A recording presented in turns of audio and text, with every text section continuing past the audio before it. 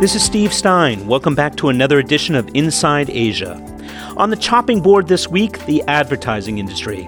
Depending on what you include when talking about advertising, research, marketing, public relations, and creative, it's a US $500 billion to $1 trillion industry. It's also a sector ripe for disruption. Here to talk to me about it is Ian Chapman Banks. He's a physicist by training, but I've known him through the years as a bit of a maverick executive who's never shied away from a thorny commercial or operational problem. It comes, therefore, as no surprise that Ian has set his sights on advertising, a segment slow to embrace technology and, as a result, destined for consequences. We kicked off our conversation discussing the evolution of advertising and how AI is set to lead the third wave, a moment in time where human behavior is deconstructed with the aid of big data, sophisticated algorithms, and a touch of intuition. It's one thing to appeal to consumer tastes and preferences, it's another thing to predict it. Here's my conversation with Ian. So I want to ask you, you've been a corporate guy, you've been in the mobile industry, you've been in semiconductors, you've worked across big organizations, small organizations, and here you are late in life, not too late, by the way. You know, you're looking good, looking great, looking sharp, but you do feel to me like one of these guys late in life who says, and you've been an entrepreneur before, so let me be clear about this, but you are breaking into new territory with AI as an entrepreneur, and you're primarily going after the advertising industry. Why? The size of the global advertising business for everything is $1 trillion. In addition to that, there's another $400 or $500 billion, what we call trade marketing budget, which is mainly owned by the likes of Amazon, the e-commerce companies, in terms of sales promotions.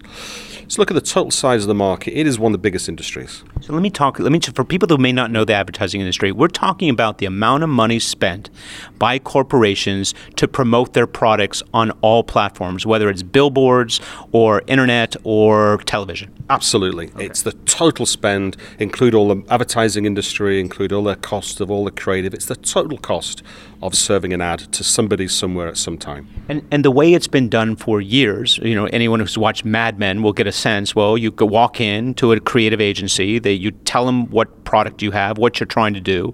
They come up back with some idea on how to win over the consumers, and they then post it for a period of time and take their proceeds. Yeah, exactly. The Mad Men you get a bunch of creative guys in a dark room drinking a bottle of whiskey, and they come back in 2 weeks with, what they call in the industry the big idea. Yeah, the whiskey drinking is still going on now, but now, and it maybe not such a dark room, and now it's about technology, isn't it? Absolutely. So what we went about thinking about and how we think about it, let's just say it's $1 trillion all in. Now, if you break it down into what's happening is that the total size of the digital market globally now in terms of digital companies, digital advertising spend is about, the whole ecosystem is about $400 billion. Now, let's say within that $400 billion, the part of the market where we play and other AI companies would be about $200 billion in total. And that $200 billion is occupied by people like Facebook and Google, in Japan, companies like Yahoo, and they probably occupy, let's say, about 120 billion of that. So about 60 to 70% of the 200 billion addressable amount. Absolutely. And what's interesting about this market is it's growing at 25% per annum. The digital side. Yes.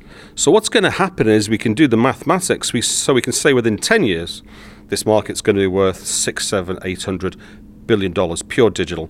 Digital ads, digital creative, the digital world. Now, what's very interesting about... And Ian, sorry, that's because we're actually displacing the traditional ad, the billboards and the television and everything else. Yeah. So it's just basically the pie, the shape of the pie is changing, or the carving up of the pie is changing. Absolutely. So in other words, this is one of the fastest growing industries in the world. Digital advertising, digital marketing. Now, what's very interesting about it is it's actually very difficult to do.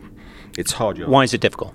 Well, when you go digital, in the old days, what we call linear TV, you come up with a very nice ad, you run it on TV, and something happens. Maybe sales go up, maybe sales goes down, but that was the process. Now with digital advertising, you've got to think about your data, your first-party data, your second-party data, your third-party data, and then what are the insights, and then taking those insights into behaviors, and then designing the ad, and then programmatically, if you like, systematically deciding how, where, and when to place those ads. So it's a difference between shotgun versus sniper rifle. The idea is that with general, there's no feedback loop. You throw something out there, people who are watching a television program may or may not take note of the advertisement and action it, whereas you're talking about customizing to a point of one and getting there to the point where you know precisely what somebody wants, even in a given time, day or night. A human being can't do that. 1,000 human beings can't do it. You actually need a machine to understand the human behavior. So now we're moving away from the days of Ipsos, where they do a market focus group of 5 people, model it up to the population. That no longer works. You have to be able to take a census of the digital activity and have a machine to break that down into different types of segments. So actually, digital marketing is harder to do, much harder. More pieces of this puzzle. Yeah, as I mentioned, just to place an ad in what's called a programmatic ecosystem, just to put an ad on a banner site, let's say like straighttimes.com or CNN.com, there is 2,000 ad tech companies actually involved in that whole process. And each of those ad tech companies take a little bit of the pie and to build the ecosystem. So if you think about it, there's $10 being spent on advertising, maybe $6 or $7 goes to the ad tech ecosystem in terms of verification, third-party data, viewability. So it's actually quite complex to do well. So lots of people are touching it between the point of origination and the point of release. Absolutely. And if you were able to deploy AI to take all of these ecosystems and consolidate it, then the clients, who are the customers, let's say the Fords, the Coca-Colas, the Mercedes, the banks, they would then start to see a better return on their investment, because at the end of the day, if you can complete a digital journey and someone buys digitally, you do know a lot about them. And also you know that they've purchased.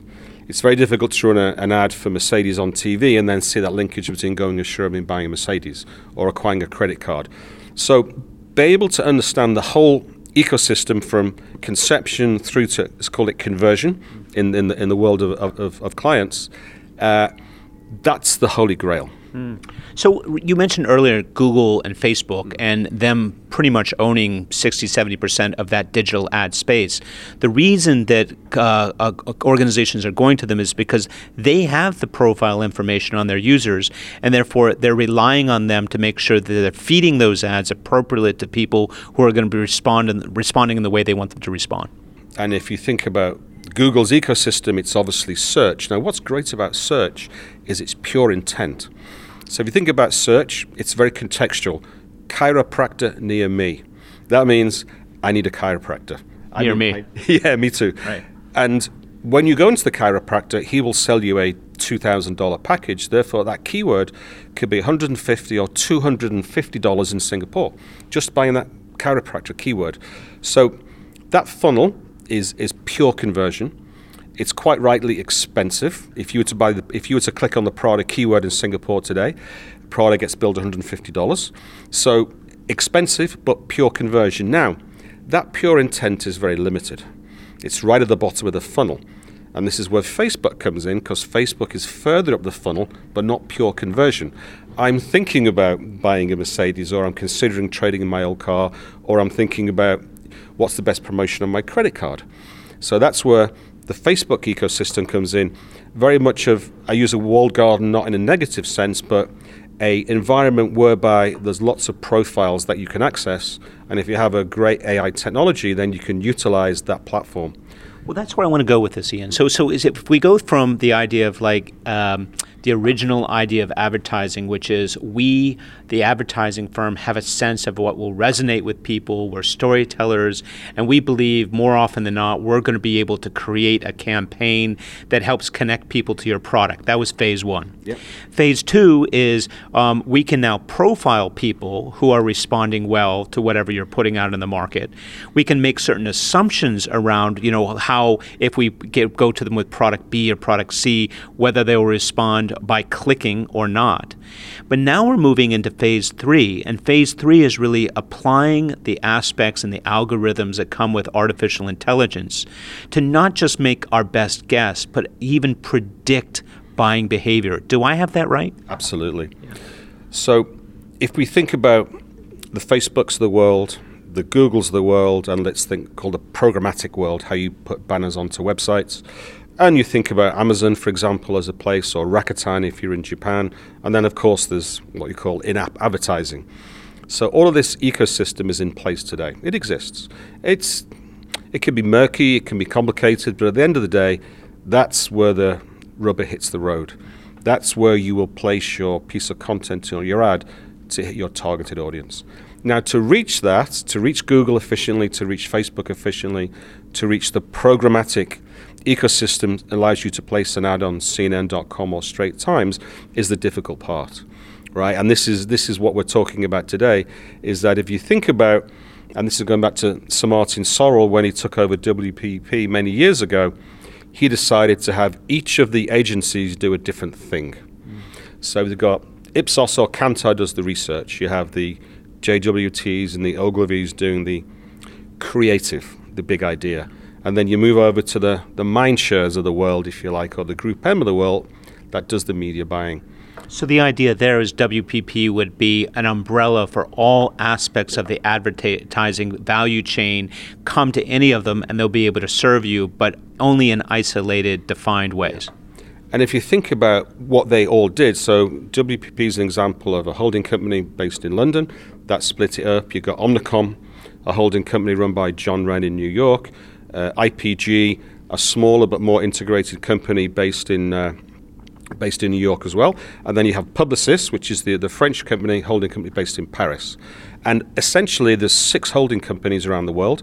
Probably their market value is about $80 billion. So combined, right, they are still much smaller than anybody from Google, anybody from Facebook. So, and they play a very clearly defined role where they actually each broke up a different part of the marketing ecosystem. This is Inside Asia. I've been speaking with advertising industry disruptor Ian Chapman Banks. More in a moment. Inside Asia is supported in part by Black Marketing, the world's most recommended LinkedIn marketing agency, created and led by the world's most recommended LinkedIn marketing masterclass instructor, entrepreneur, and best-selling author, Chris J. Reed. Black Marketing is an award-winning, independent, boutique B2B marketing consultancy that specializes in enabling you to achieve your business objectives through LinkedIn. Learn more at www.blackmarketing.com. This is Steve Stein. I'm speaking with Ian Chapman Banks, founder and CEO of Scream. That's SQREEM. He and his colleagues are targeting the U.S. $1 trillion global ad industry with the aid of artificial intelligence. In the second part of our conversation, we talk specifically about how AI algorithms can be designed and fused to reveal predictive patterns. It's a gold mine for any organization with a product or service to sell. Back to our conversation. Now tell us about your company. So giving this wonderful background, you've set the scene, and we're moving into this new era where we have data in ways we've never had data before. What's your thinking, and what is your organization attempting to do? So we've worked backwards, which is not intuitive, but the only way that could work is that it's actually very simple in what we want to do. So let's use the word faster, better, cheaper. Let's think about what we call and what has been quoted in the press as the Holy Trinity. The Holy Trinity is this. Do you have data? Does that data lead you to very interesting content and messaging? Then, can you do the media buying and the media planning? This is kind of the Holy Trinity. If you cut everything else away, if you cut away the 6 holding companies at $80 billion in value, if you cut away the 2,500 companies in the ad tech ecosystem, you're left with 3 things. Do I have data? Can I use that data to make great content that will resonate with my customers that has a great offer? And then have I got great media strategy, media planning, and the ability to buy the inventory? So you are an incumbent advertising agency's greatest nightmare. I have tried for 5 years to work with the advertising industry. And we've had great relationship with the Ogilvy's of the world and the BBDOs. But it really come down to one thing, is that we built this AI engine. Actually, we built it for the US government, for the intelligence services. It's called Signals Intelligence. The NSA doesn't listen to every one of the 10 billion calls it feeds through its servers every day. It just listens for context and content and repeatability of keywords and phrases in any language, and that's called signals intelligence. You pull the signals out of the data. So our algorithm was built for the US intelligence services to pull signals out of huge amounts of data. Now, as it happened, the advertising digital ecosystem actually has more data publicly available on all the servers around the world than any government can actually process. But you're applying the same philosophy to this. It's the same algorithm. It's a signals intelligence, time series-based algorithm that fuses different data sets together and finds patterns. So an example would be electric car. Yes. How would that work? I mean, help me take. So if that's what you're pulling out and you're seeing a huge quantity of interest, how would you then apply your technology to cater to that? Let's think about North America, Tesla, 3 Series. Right now, we can look at a country level in the US, and it could be in Hong Kong where Tesla's available, and also Japan, is that people looking for Tesla specs, Tesla prices, how long does the battery last? What's the price compared to a Ford car or a Porsche or a BMW? Can you get an electric BMW car? Now, it's all around qualifying intent. So Ferrari in Singapore is the most visited website. It sells 27 cars a year. It's by far the highest traffic. And basically what's that? It's 18-year-old kids downloading the wallpaper right on the phone or printing it to put their Ferrari on their wall. So search and search volumes do not equate to intent.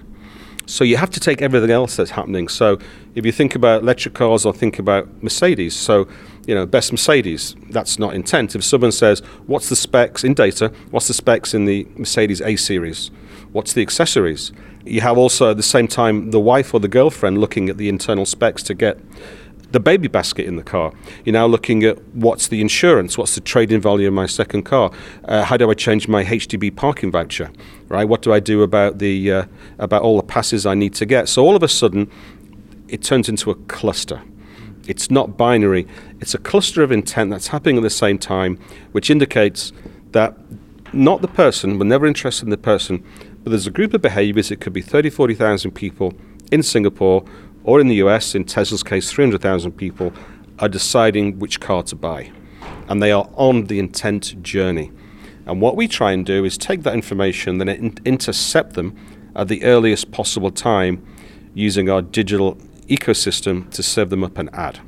And almost at that point of decision, when it's arriving at that because of the regularity and the patterning of data which is coming through the system. Let me give you a different example. I'm just working on this right now. So in New York, in Bronx, there's a group of women, there's about 5 million of these women in the US right now today. She's about 42 to 45. She's got 2 kids, 8 and 11. She's a school teacher. We know that because we can see those behavioral patterns. Her life's been disrupted by the fact is she's just gone on to jobs.com.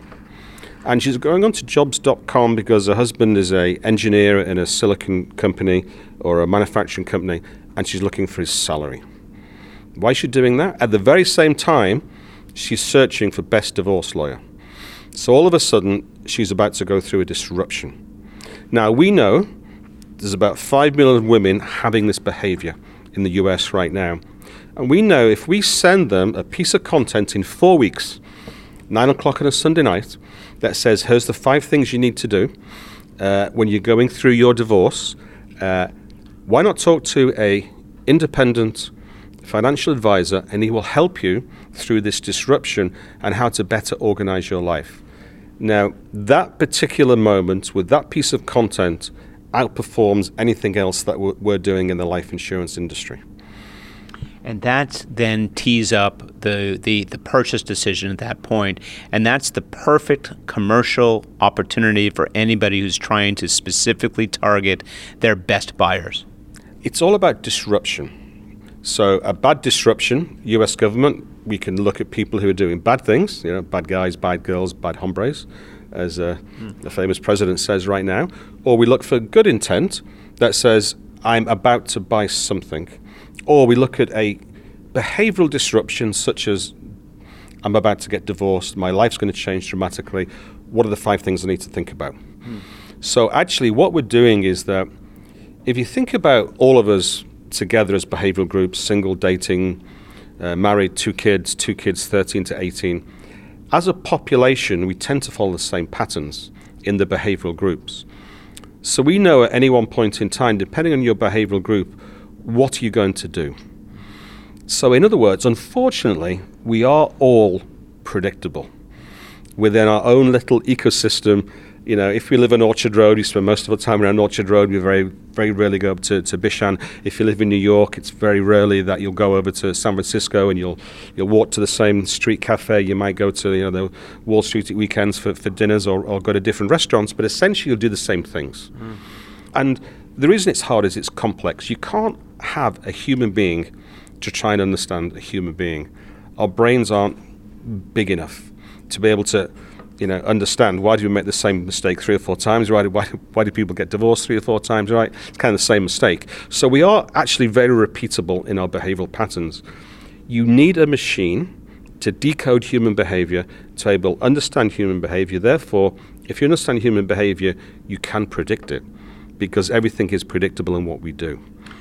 So is your organization or any organization in AI made up of behavioral scientists, coders, engineers, and mathematicians? Is that kind of the ultimate combination?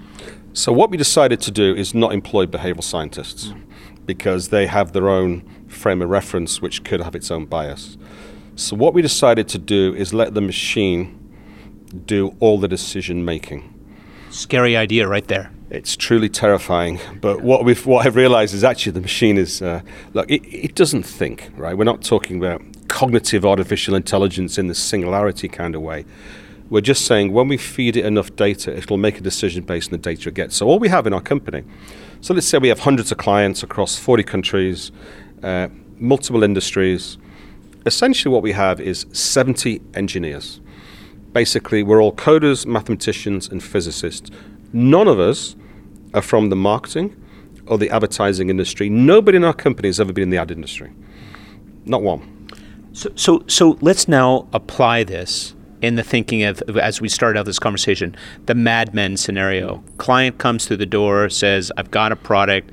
Help me understand how to create a story to sell that. In your organization and ad organizations of the future employing AI, what will that client engagement look like? What happens? Well, we're at an evolution in terms of how we think about this. So I've just come from a client this morning, and I was talking about how can we sell motor cars, a particular type of luxury vehicle. Now, I walked in the door, and normally an agency would walk in, actually maybe 4 agencies would walk in, the research guys, the content creation guys, the media planning guys, the digital guys. You may have 12 agency people in the room. And they would say, please give me a brief. And the client would then go and spend a couple hours giving a brief. They'd write it, they'd send it to them. They'd go, okay, now let's go and get some research. Okay, good. Okay, now after 5 or 6 weeks, got the research to give it to the planning guy. The planning guy goes and thinks, I could do a creative message here. And then a creative message comes out.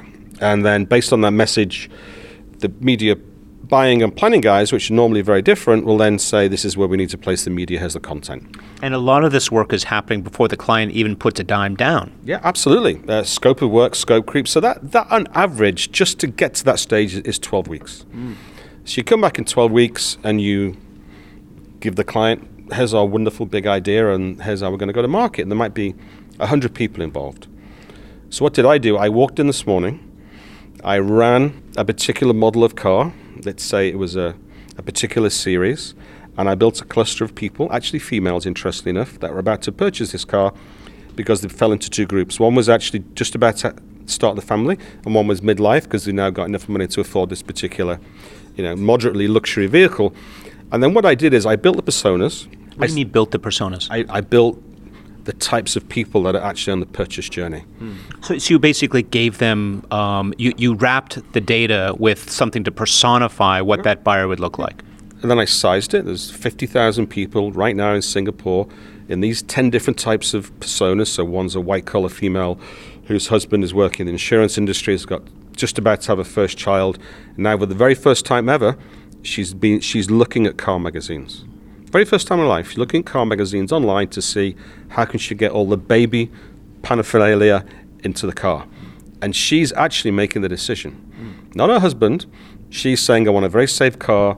You go and get the financing. This is the one I want. Go get it. And that's an immediate insight for the client out of the gates, even before, and their presumption might have been the man makes the buying decision, and I would never even think about enrapturing or engaging the female or the partner. Absolutely. So the monster truck in the US is the Ford F1. It's the wife gives the guy the permission as a reward to go and get the F1. And this will be cultural place to place too, wouldn't it? I mean, every different society and community has its different buying behaviors and its different engagement models for how people make purchasing decisions. The work we did for BMW in India, for the first time ever, of Indian females are involved in the SUV buying process.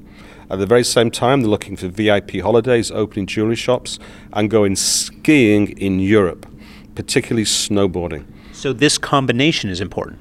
This combination of a persona is important. So all of a sudden, an SUV in India is decided by the females. And at the same time, she's looking at holidays in Europe. At the same time, she's looking for snowboarding for the kids, taking tennis lessons. And for the first time ever, the older Indian guy that would be buying the four-door sedan and the Mercedes and the BMW and playing golf, that is now a minority of the audiences because it's the women who are deciding the purchase journey. So after this morning's meeting, you come in with these absolute, credible, right up front insights because you've been able to do the pre-work because you know that they're trying to sell cars. Yep. You can lay down a thinking on that. If they say, oh my God, Ian, this is like, I had no idea, please execute on this. What do you do next? So what I said to them is I built the personas live. I went into the ecosystem and found out what content they wanted, and I actually found the 15 different websites we should place an ad on, and also the Facebook parameters live. So I built it all. And then I said, give us your ad right now. So it's done. It's done. Everything's done. Finished. Yeah. I said, give me your ad right now, 11 o'clock. Give me $1,000 just to test it, and I will run it right now in front of you. They didn't have the ad ready, but essentially what we will absolutely do is, yes, that's what happens. Right. And so after this $1,000 comes just to test it, he's going to see the results. You can generate because it's all analytics. Yeah, it's all and then with that, then he will then hand you a contract is the hope? Absolutely. It's always on. Yeah. In fact, a lot of time we don't even want a contract. So what do you want? We just say, just give us your media spend. Yeah. And you'll see it in real time with our performance tracking and metrics. You'll see how it's performing in data. So right now after today's meeting, I said, give us your creative overnight. Let's sign the contract quickly. Let's link up our Facebook accounts. And by the way, we'll be in market tomorrow.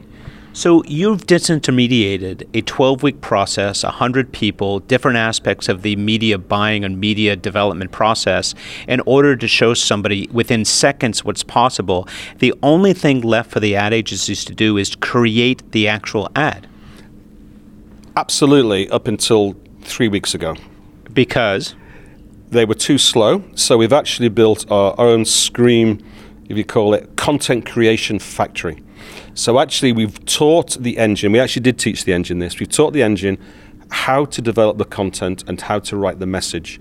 And all we do is just drop the content and the messaging into the client's template and give it back to them. Now that is a human being has to do that, but we can service 60 to 100 clients a month because basically the engine is designing the content and the message. The message is, go for a test drive right now and get a free Parker pen or whatever. We will understand what the message is. So in this world of disrupting, this is the atom bomb disruption moment. This can be applicable not just to advertising, to virtually any industry in the world as it exists today, right? So the very same platform we use with banks and governments to track money laundering. Because essentially, you don't wake up at 8 o'clock in the morning and decide to do money laundering. There is a behavioral change. There's a path to purchase. There's a path to go buying a KFC. There is a path to how I'm going to start money laundering. Why am I doing it? How am I doing it? So you will see a behavioral change in a person doing money laundering that's different to the normal population. So we call that the unknown unknowns. So as opposed to selling somebody something they want, that's the pattern. For the other side of the business, and when we do our work in kind of terrorist financing and tracking terrorists, is this is the anomaly. So we look for the anomalies and the intent around this. You just don't wake up in the morning and decide I'm going to build a bomb. There's 15 to 100 things that you do in data, like it or not, whether it's via a VPN or whether it's via Tor or on the darknet, but that data is still accessible. You just need to know how to get it. So the one question that's obviously lurking in the back of my mind, and I'm sure in the listener's mind, is this can be used for good reasons and good purposes and evil purposes. If you have a despot government that really wants to monitor its people, they, in theory, could hire you or any other AI organization to deploy. What do you do about this when you get these requests to do things which you find to verge on the unethical or even the torrid? Yeah, absolutely. So we only work for multinationals. And in the... Is that a judgment in and of itself? Are you saying that because they have certain set of criteria that you believe they will de facto safeguard the interests of consumers? Well, it's verifiable, all right? How do you mean that? Verifiable mean, we've got clients like GSK. So it's an established company that want to sell products, real products that exist, that are available in the market. We only work for... In our world, we only work for the US government, right? Nobody else. We will not entertain, we don't work for political parties in any country in the world. The big challenge that we all have, it's cybersecurity. Let's use the word fake news, very, very overblown, and ad fraud. What's overblown? The concept of fake news, in terms of we're all talking about it, but it's very difficult to know whether it's fake news or not. Right, so you have to be able to tell that. So what we do is that we can detect fake news, because fake news tend to have a abnormal rhythm to it. If you're on Twitter and somebody's tweeting fake news, it has a particular pattern. It's almost mechanized, and the engine can pick out those patterns. And if we think about ad fraud, we are one of the very few companies that can detect ad fraud. Now, the reason why that's good for us is that we only buy real audiences. So that's the reason why we will actually always outperform any advertising industry or any ad company. Just assume our performance is the same. If we don't buy bots, then we will automatically outperform them. It's very hard to detect bots, but because we're going deep into the ecosystem, our engine is able to see that mechanized bot clicking on the websites. So it's a verification tool as well? Absolutely, 100% verification. We have trackers in the ads. We have trackers on the client's website. And it actually, if you have Google Analytics, all you have to do is go into your own Google Analytics and look at the bounce rate. If your bounce rate means somebody goes on the website and bounces off, almost immediately, it's fake. It's a bot. I would say that on average, 40 to 50% of everybody's traffic is fake. What does this mean for traditional industries, for the incumbents out there in all these different sectors? What is your advice to them or to anybody who's thinking or planning on working with them? I would say that adopt the journey as fast as you can. I mean, let's call it digital transformation, however you want to package it. We all have to learn how to live, exist in the digital world. The sooner you start the journey in the digital transformation, no matter how small or what step, it doesn't have to be AI, it can be automated Excel spreadsheets, for example, using automated buying, using digital data to make decisions. As soon as that happens, the better it's going to be, right, for everybody. Now, the reason I mentioned multinationals is that most multinationals are at some stage on the digital transformation journey, which means I have a product, I have to sell it to somebody. How do I use digital technology to reach them, as opposed to the traditional sales force of insurance, right? The life insurance companies work on agents. Agent gets anything up to 70% of the commission of that premium for 3 years. Therefore, the insurance companies will only make money year 4, year 5 onwards. If they could digitally convert somebody for life insurance, and by the way, you don't need, for less than $1 million life insurance, you don't need any medical tests. All of a sudden, they become incredibly profitable. So how are you then, what are some of the concerns that you have for your business and the future of your industry? What will stand in your way? What barriers exist for you? I think the challenge is twofold. We started trying to work with call it the advertising ecosystem, and that clearly hasn't worked. And because they're afraid of it, or because they don't know how to absorb it? They don't know how to absorb it. And maybe they are afraid of it, I don't know. I mean, you've got a lot of very senior guys, over the age of 40 that have never been involved in this world before. But it's hard, right? It's challenging. If you don't come up from a science background, and you're over 40, it's very hard to conceptualize what you need to do. Now, the challenge is that what we decided to do, and actually, if you think about what Sir Martin Sorrell's doing, and he's in Singapore this week to launch S4 Capital, is that he's now taken the same approach. He's only digital. He's gone from, WPP, 250,000 people globally, and he's now gone to S4 Capital, which is basically, say, 300 people, revenue's 80 million, and all he's doing is three things: getting first-party data from clients, content creation, media buying, and planning. He started off in the ad world. He's going directly to clients because the agencies, it's not a question of them trying to not work quick enough, is that the clients feel suffocated because they have so many people congregating on them. They feel stifled by the agency because there's so many touch points and so many people touching them.